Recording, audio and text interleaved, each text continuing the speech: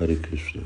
Okay, I have a question from an anonymous who asks if someone's experiencing a mental disorder or certain challenges with the mind, how to intensify absorption in sadhana, or should they push themselves on sankirtan,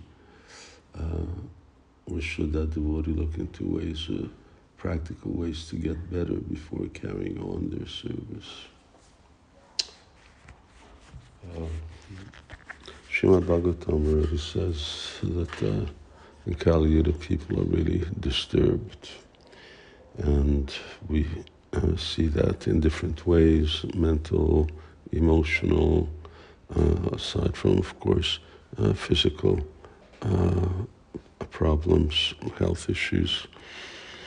And since we need to use the mind to practice sadhana bhakti and to remember Krishna, we need to get the mind in as good order as possible. So if someone does have some mental disorder, by all means, they should find a very favorable counselor, psychiatrist, who can give them regular counseling. And that regular counseling may take years. So the question is that should one get well first before getting into carrying on service? No, unless one is really in some very, very bad state. But generally speaking, the two should go side by side. We should get professional help, and at the same time, we should carry on with our service. It's part of feeling successful, feeling that they're actually achieving something and doing something. So that success formula is very important. You may have to excuse me. I just came from an operation from the dentist, and it sort of disorients me a little. So how can such a person intensify their absorption in sadhana? You go, everyone is meant to take the path that they can, and to go at the speed that they can. If devotees are sort of hampered in some way, then just do what is the basic vows that's there from initiation, namely that one should chant 16 rounds and follow the principles, and get spiritual strength by attending the morning program.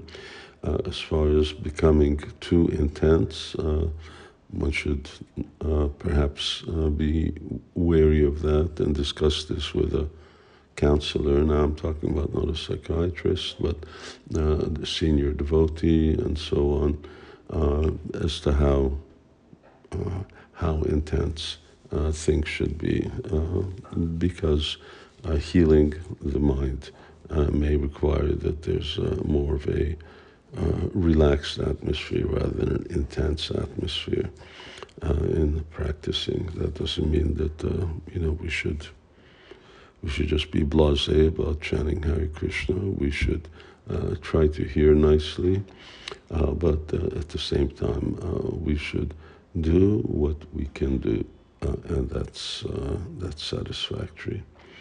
So should a person push themselves on Sankirtan?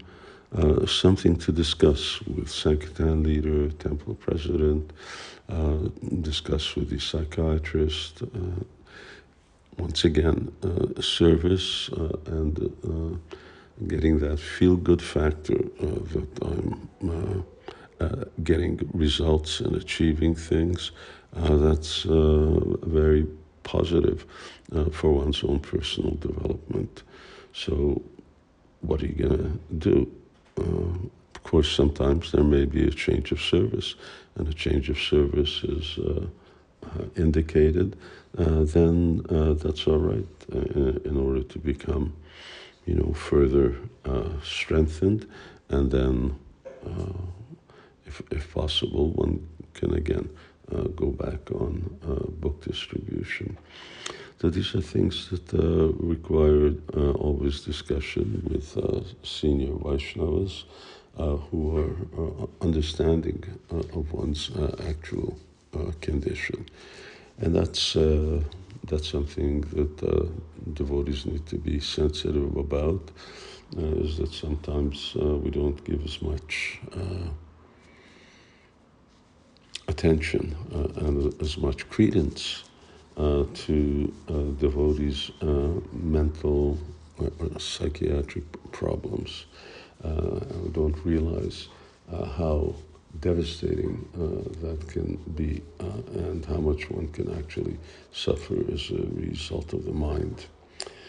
So the last thing devotees need is not to be supported or not to be validated in their pain.